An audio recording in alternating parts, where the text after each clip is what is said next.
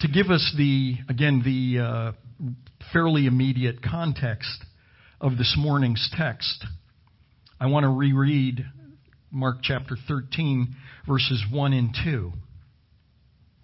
As he was going, that is, Jesus was going out of the temple, one of his disciples said to him, "Teacher, behold what wonderful stones and what wonderful buildings." And Jesus said to him, "Do you see these great buildings? Not one stone shall be left upon another, which will not be torn down." Again, that was last week's message. And then Jesus said something that was startling to him after he made his comment, and that was that, yeah, you see this great building? It's going to be in a ruin one day.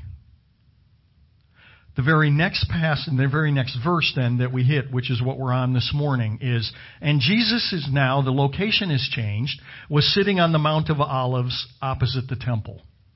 And from the situation of the Mount of Olives, it's really more of to me it would be a big hill rather than an actual mountain.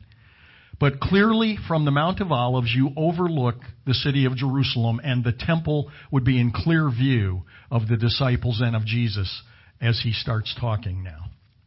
Peter, James, and John and Andrew were questioning him privately. "Tell us, when will these things be?" Now, in the immediate context, and this is why I read verses 1 and 2, when will these things be would make us think that we're going right back to when will these things be, meaning when is the temple going to be laid to ruins. But as you're going to see, there's more than that. And we know there's more than that to the question because Matthew also has a record of this conversation, but it gives us a little more detail. And the question that Mark records for us goes way beyond just a question about the temple. Matthew writes in Matthew 24, verse 3, and again, this very same scenario. Jesus was sitting on the Mount of Olives. The disciples came to him privately saying, "Tell us, when will all these things be? Or when will these things happen? And what will be the sign of your coming and of the end of the age?" So there's two significant additions there that Matthew adds for us. The disciples want the whole eschatological layout. Let me define eschatological layout. Eschatology is simply the big $25 word for the study of all things pertaining to the end times. Eschatology, the eschaton. It is the time when Jesus comes back for his church, or the rapture goes, or the Antichrist appears. All of that takes place in the book of Revelation and things that we're going to touch on. All of those things pertain to the end times because technically the eschaton or eschatology started the day Jesus rose from the dead. But popularly we think of eschatology as the study of the things that are yet to be. And the disciples again want to know not just when the temple's going to be in ruins, but give us the entire layout. When is this going to happen? Back when we were making CDs, old technology, because now you can get our messages online and you can make MP3s out of them, listen to them streamed, or however your preference is, or bring your own CDs. When I preached through the book of Revelation, the person who was reproducing the CDs for people, we would have them, sign up, a sheet in the back, and they would get a CD the next week of the previous week's message. When I was in the book of Revelation, we kept ordering CDs by the cases because the woman producing them for us said that we have shattered, and we're shattering every week, all previous records of numbers of requests for the message in the book of Revelation, which again, classically, we think of it as being all about the eschaton, all about eschatology. When will all these things be? Jesus answers, sort of. See to it that no one misleads you. As I review the decades since I became a believer in the 70s, within the Church of Jesus Christ, just in Christendom, if you will, there was it's seemingly an insatiable desire to know what lies ahead, to know about all things eschatological, whether they were familiar with that phrase or not, or that word rather. And you may remember, those of you who were around back in the 70s, one of the hottest authors and the hottest books of the time was by Hal Lindsey. Remember the name of it? The Late Great Planet Earth. And it was about all things eschatological. Now, that was then.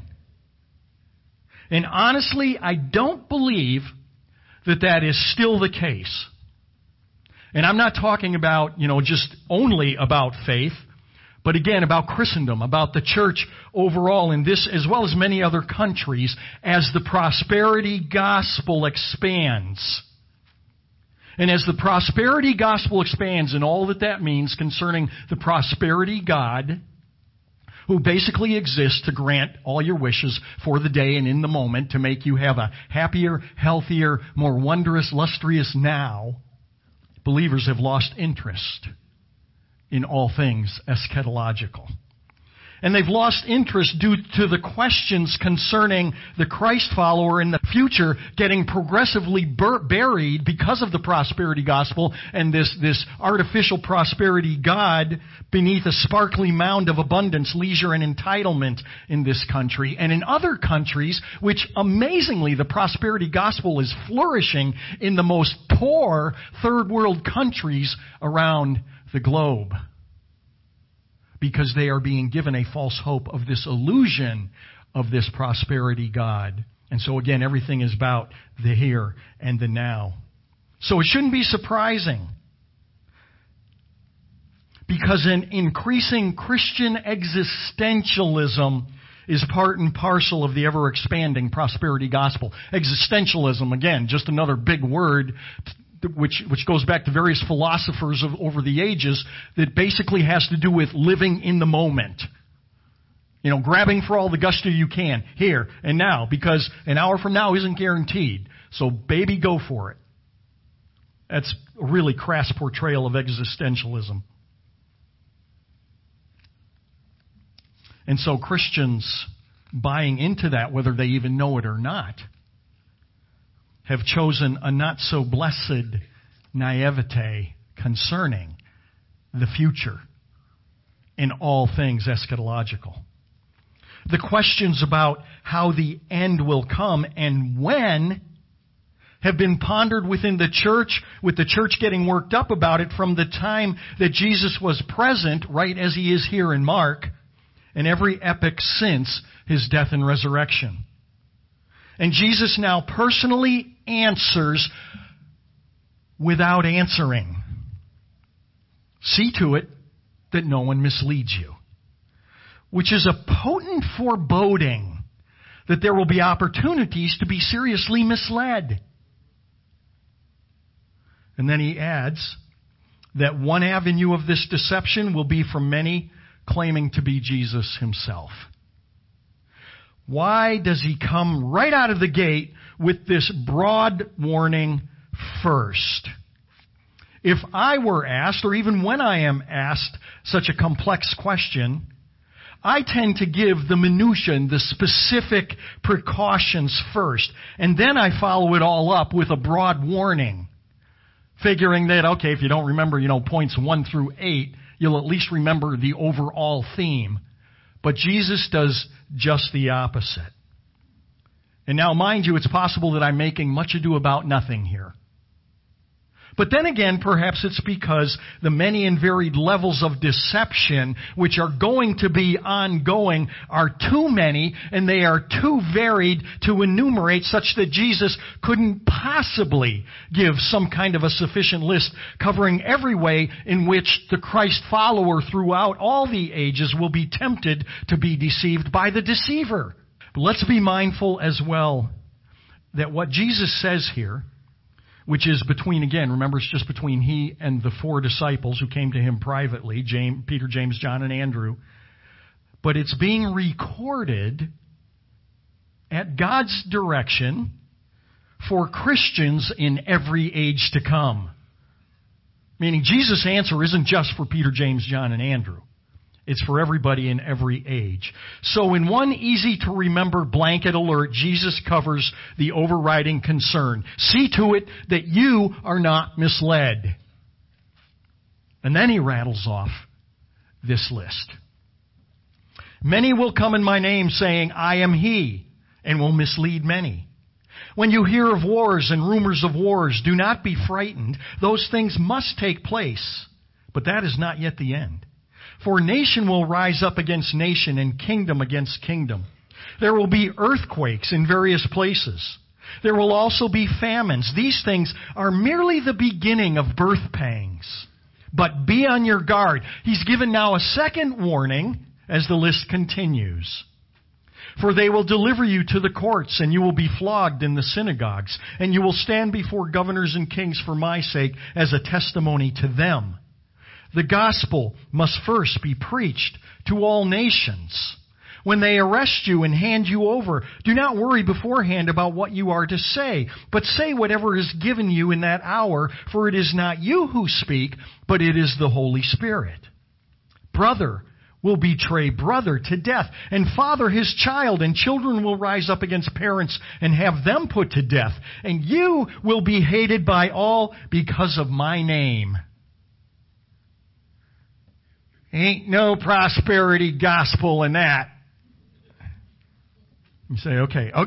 I can just hear Peter, James, and John and Andrew kind of hear their thoughts or see that bubble over there. Okay. But again, what will be the sign of your coming? What will we see? What are we to be looking for?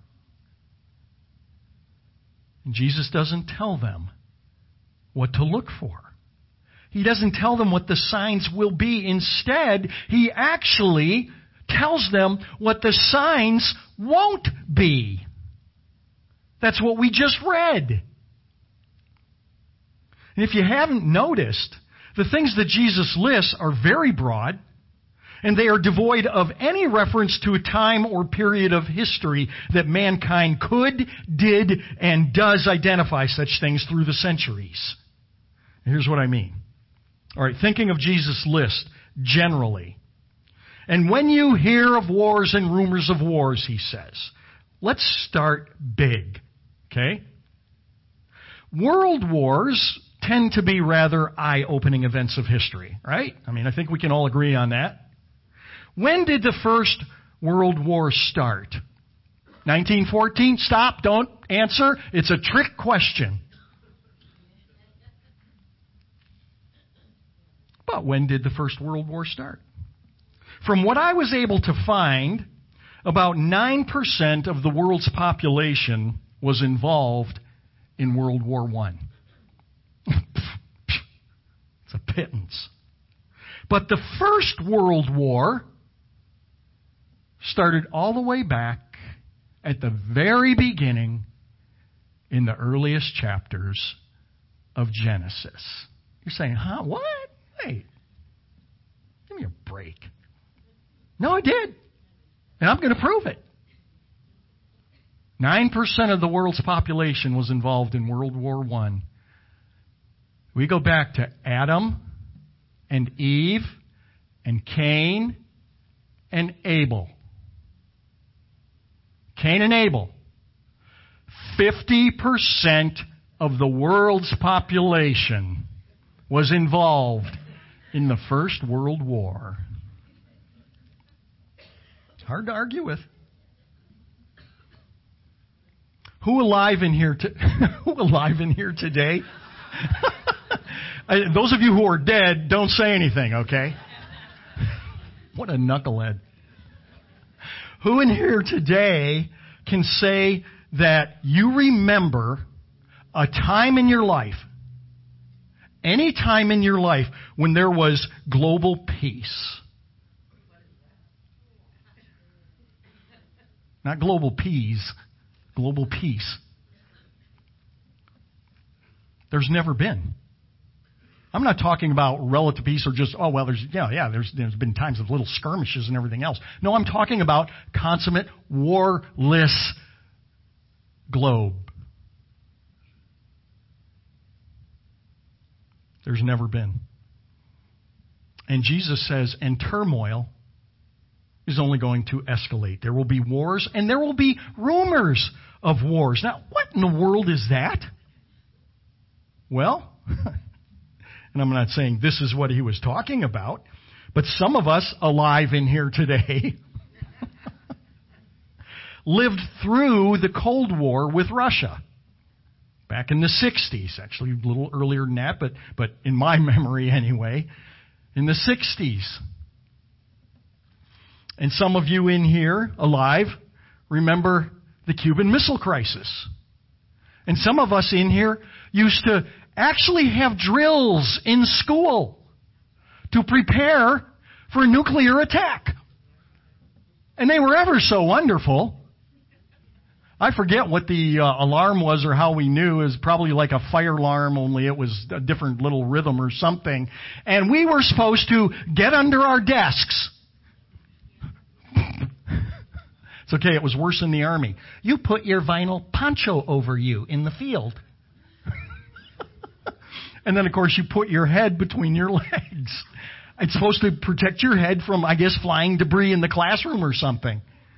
Right now, I don't know if you're aware of it. By the way, there was no nuclear war. There never has been. Things cooled down with Russia, thanks to President Reagan. But right now, are you aware of the, not one, but the 3 man-made islands out in the China Sea created by China for the purpose of military staging? This is not rumor. This is not conspiracy. This is through United States intelligence of satellite images, even though China's denying it. Of course. What about all of North Korea's missile testing? Beware when there's wars and when there's rumors of wars. They've always been there. Jesus says that's not a sign of the end. There has never not been a time of wars and rumors of wars since the Garden of Eden. Well, okay, what about natural disasters? Those are eye-opening. Those make the news globally if they're bad enough, like the disaster in Colombia. But specifically now, let's talk, what about earthquakes? Well, earthquakes aren't a helpful indicator of any kind of an end times clock. When I was the assistant administrator at Auburn General Hospital, one of my tasks was to put together a preparedness plan for a disaster with the staff at the hospital, because we lived in a highly volcanically active area of the country. And in the process of putting that plan together and working with various people, I was surprised to learn that Seattle experiences roughly 50 earthquakes a day. Now, most of those are only perceptible to a seismograph, but they are nonetheless earthquakes. You have a picture behind you, I think. This is it's pronounced the Masaya Volcanic Park in Nicaragua. And we were there when we went just a few weeks ago now. And what you're looking at is I mean, this kind of thing would never happen in the United States. Okay? Hey, you're willing to pay $5? Come on, you can take a look. What you're seeing there down here, okay, it's more effective when the light, when it's dark and all, but that is molten lava that is flowing, and that, by the way, you're looking down into the volcano, and that's probably, I'm going to guess, about a 600-foot drop. It's hard to get the magnitude of the perspective there. But that is flowing molten lava that's coming from nowhere underground, and then it's visible, and it goes somewhere else underground, and those clouds you see is sulfurous smoke, and you hear the roaring like an ocean of the lava as it turns kind of colors as it flows. It was the eeriest thing I have ever seen, thinking about the lake of fire. Barbara has a phone app which monitors global earthquake activity. Oh, she's the life of the party, let me tell you. She has it because our daughter lives in a highly volcanically active area. Just from her right where she lives, standing on we were on a roof of a cathedral one day looking out, and you could see at least 4 volcanoes, 2 of which, again, were active. You saw plumes coming out of them. And in fact, this past Thursday, thanks to my wife, there was volcanic activity, or rather earthquake activity, of greater than, or of 2.0 or greater on the Richter scale in 55 different areas of the world. No, they weren't Barb's fault. I just want to make that clear. But what about famines? Famines that kill millions seem downright apocalyptic.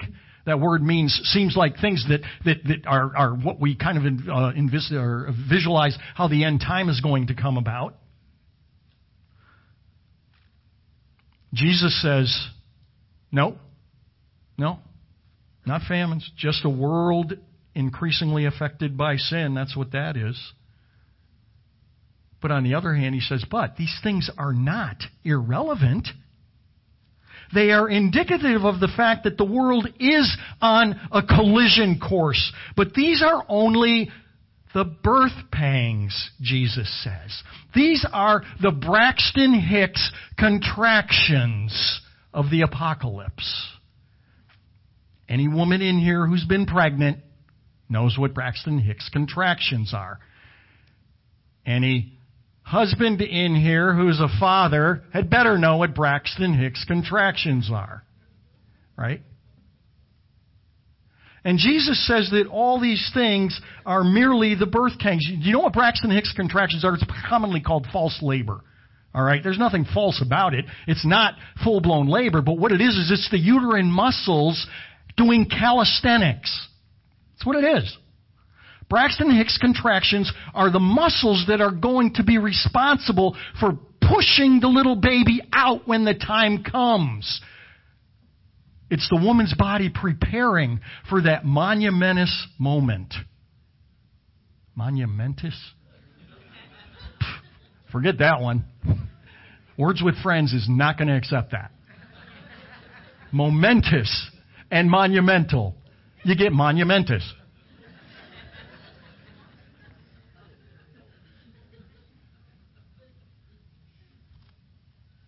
Jesus then moves his counsel in a slightly different direction, saying, but be on your guard. For they will deliver you to the courts, and you will be flogged in the synagogues, and you will stand before governors and kings for my sake as a testimony to them. Be on your guard. But that's just our translation. And it's an effective translation. But it loses the nuance of what it really signifies or is telling us, because it literally means looking to yourself.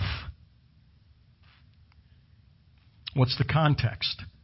They will deliver you to the courts, and you will be flogged in the synagogues, and you will stand before governors and kings for my sake as a testimony to them. We call that persecution. And it's coming. I use that in the future tense for us, but it has been present in earnest, beginning with all that we have been studying in the Gospel of Mark, to one degree or another. Look to yourself means examine yourself in the manner of being on guard, being aware, being ready. Jesus doesn't come and say, if it comes. He says, when it comes. Be on guard. Self-preparation, not, hear this well, self-preparation, not self-preservation, is the God-ordained wisdom. Preparation, not preservation.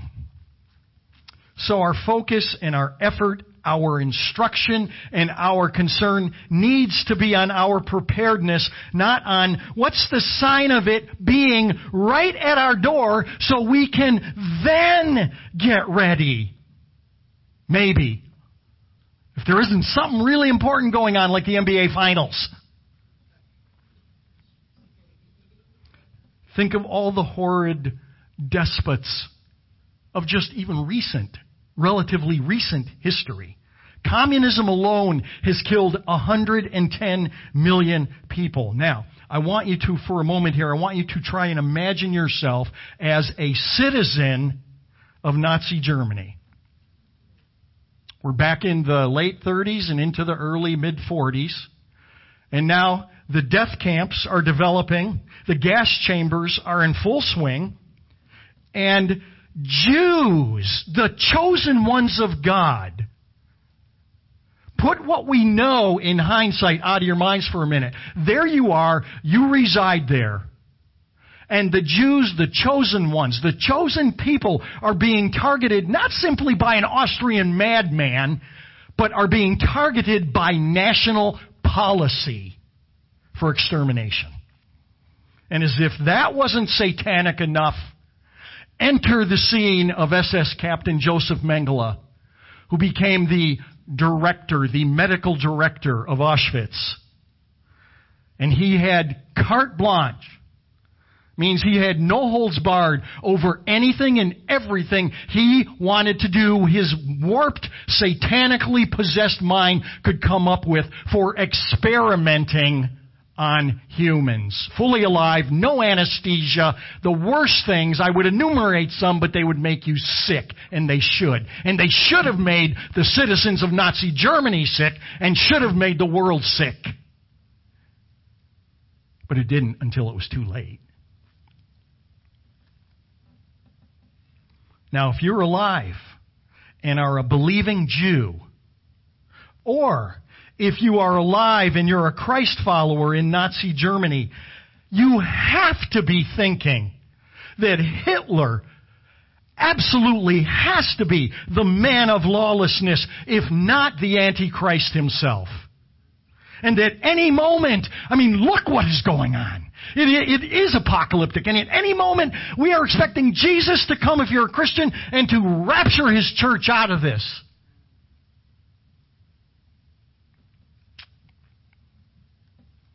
But we know otherwise, only because of hindsight. Jesus continues His non-answer about when all these things will be. He says the gospel must be preached to all nations. Does that mean all the nations at the time? These are the things that scholars love to debate and write about. Does that mean all the nations at the time when Jesus said that? Because that's vastly different than all the nations today. Or does it refer to all the nations in our time will have the gospel preached to them? But what about then when a former nation is cleaved through one reason or another, and part of a nation which had a gospel presence there no longer has a gospel presence there? Or what of a nation where the gospel had been preached but hasn't been preached or present due to geopolitical changes, where now there is a new nation where the gospel hasn't been preached? Jesus continues, when they arrest you, not if. When they arrest you and they hand you over, do not worry beforehand about what you are to say, but say whatever is given you in that hour, for it is not you who speak, but it is the Holy Spirit. I do wonder about this statement. And here's why. Does this mean that the Holy Spirit will override the individual's ignorance of Scripture and will give utterance miraculously at the moment? It certainly can mean that, absolutely. But what if it means that the Holy Spirit will let you know what to speak by giving you miraculous recall of what you have prepared by being on guard and looking to yourself, all of verse 9 that I just talked about, and by study and discipline, having placed the Word of God in your data bank called your mind? Jesus continues, still not touching on the signs asked for. And brother will betray brother to death, and father his child, and children will rise up against parents and have them put to death. You will be hated by all because of my name. not as a sign of when all these things will take place, but as what will be taking place throughout the ages as we draw closer and closer to all these things which will be happening gradually throughout the ages in God's timing and in God's way. Now, I don't know about you, but none of this is completely satisfying as an answer to the question. But Jesus is specific on one aspect of this whole conversation. But the one who endures to the end, Jesus says, the one who endures to the end, he will be saved. Not preservation, but preparation. And now a third P is added, perseverance. The P in John Calvin's famous TULIP, which is an acronym, stands for perseverance of the saints. The doctrine of the perseverance of saints is just possibly the most troubling doctrine of all, at least as far as practical Christianity goes within a local body. For all the various ways throughout church history, many have tried to sidestep the issue of perseverance of the saints. It keeps emerging through Scriptures, even and especially into the book of Revelation. Again, about the end times, about the eschaton. Perseverance of the saints, enduring, simply says that the true follower of Christ will follow him to death, if need be. Which means any notion of easy believism, a phrase coined by Dietrich Bonhoeffer, the German Lutheran pastor who was executed for taking a stand against Hitler. It means that any idea of easy believism, or today you may have heard the phrase, somebody used the phrase of the carnal Christian, or the backslidden Christian, is pretty much buried with the epitaph, "This one did not endure." Now that's just my studied opinion. What follows in the rest of this text is a description of some of the things which will lead up to the end. And some instructions on how to live in light of those things are there. But Jesus still, again, never answers the question of when will these things be? But what if he had? What if he did? What if he gave them that thing that's unmistakable, that sign that says, okay, it's right outside, maybe even knocking on the door? What if he did that? What would we do? The evidence from history is that we would fixate and be obsessed with preservation, not preparation. And toward the end, actually the middle maybe the beginning, and into the second term of the previous administration, a word that may have been out there. I mean, it was out there, but I don't recall it being almost mainstreamed, and that was the word preppers. But it's referring to people and Christians, many Christians, preparing to preserve themselves in the event of all hell breaking loose, whether it's financial, economic collapse, or whether it's violence in the streets and mayhem and anarchy and all of that. We heard the word preppers. And that's talking about people, making sure that we've got our kind of the modern day version of the 60s bomb shelter. It's stocked with food and you still hear on the radio, not so much anymore, just since January, amazingly, about where you can buy your freeze-dried food that will have a shelf life of I don't know how many years it is and how delicious it is. I had it in my later months in the Army. It is neither delicious nor healthy. But see, that's not what we're talking about, and that's not what Jesus is talking about when he's talking about preparation. That's preservation. And if we knew the day, I believe we would be, and there will be wonderful exceptions, I suppose, but fixated on the idea of preparing to preserve ourselves rather than preparing to be prepared for what is coming so that we can be used of the Holy Spirit, that by His power and might and miraculously we will be a testimony to them, they, and those when all hell is breaking loose.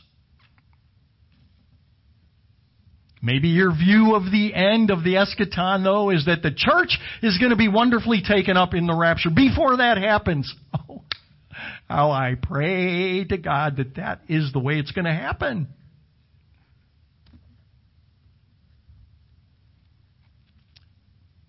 But we need to be prepared for if our highly debated and highly questionable pre-tribulational rapture is errant. And frankly, I believe it is. But that's just me. Are we preparing to be prepared, or are we preparing to be preserved? And that is the point of what Jesus gives his non-answer about what will be the sign of your coming and of all these things. He says, I'm not going to tell you. I'm not going to do it. You just be prepared. Be prepared. And the best thing you can do to be prepared is to fill your soul, your heart, and your mind with the inspired, infallible, inerrant, authoritative Word of God. And not just as an academic exercise and head knowledge, but to live by the counsel and the wisdom of God for all things pertaining to life and godliness.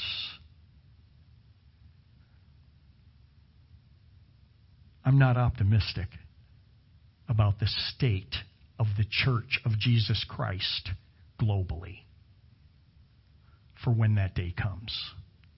But all I can do is invest myself, as I have for over 26 years, of trying to help you to be prepared. Not to be preserved, but to be prepared for whatever comes.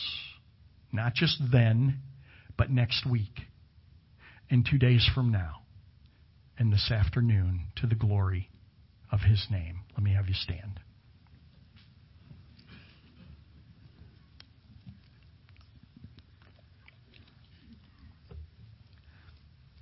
Father in heaven, let no one in here, dear God, think for a moment that I come with this kind of a message as one who has somehow attained it.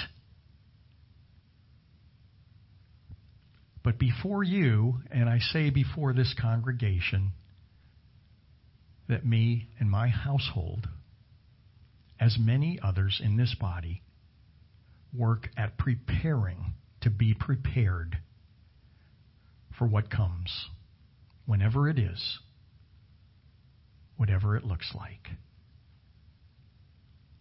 You tell us not to be clueless about the signs of the times. We'll talk about that next week, but you tell us to be ready for whatever comes. By your mercy and grace, O God, help us really to believe this and to strive to achieve it for your glory and praise. Amen.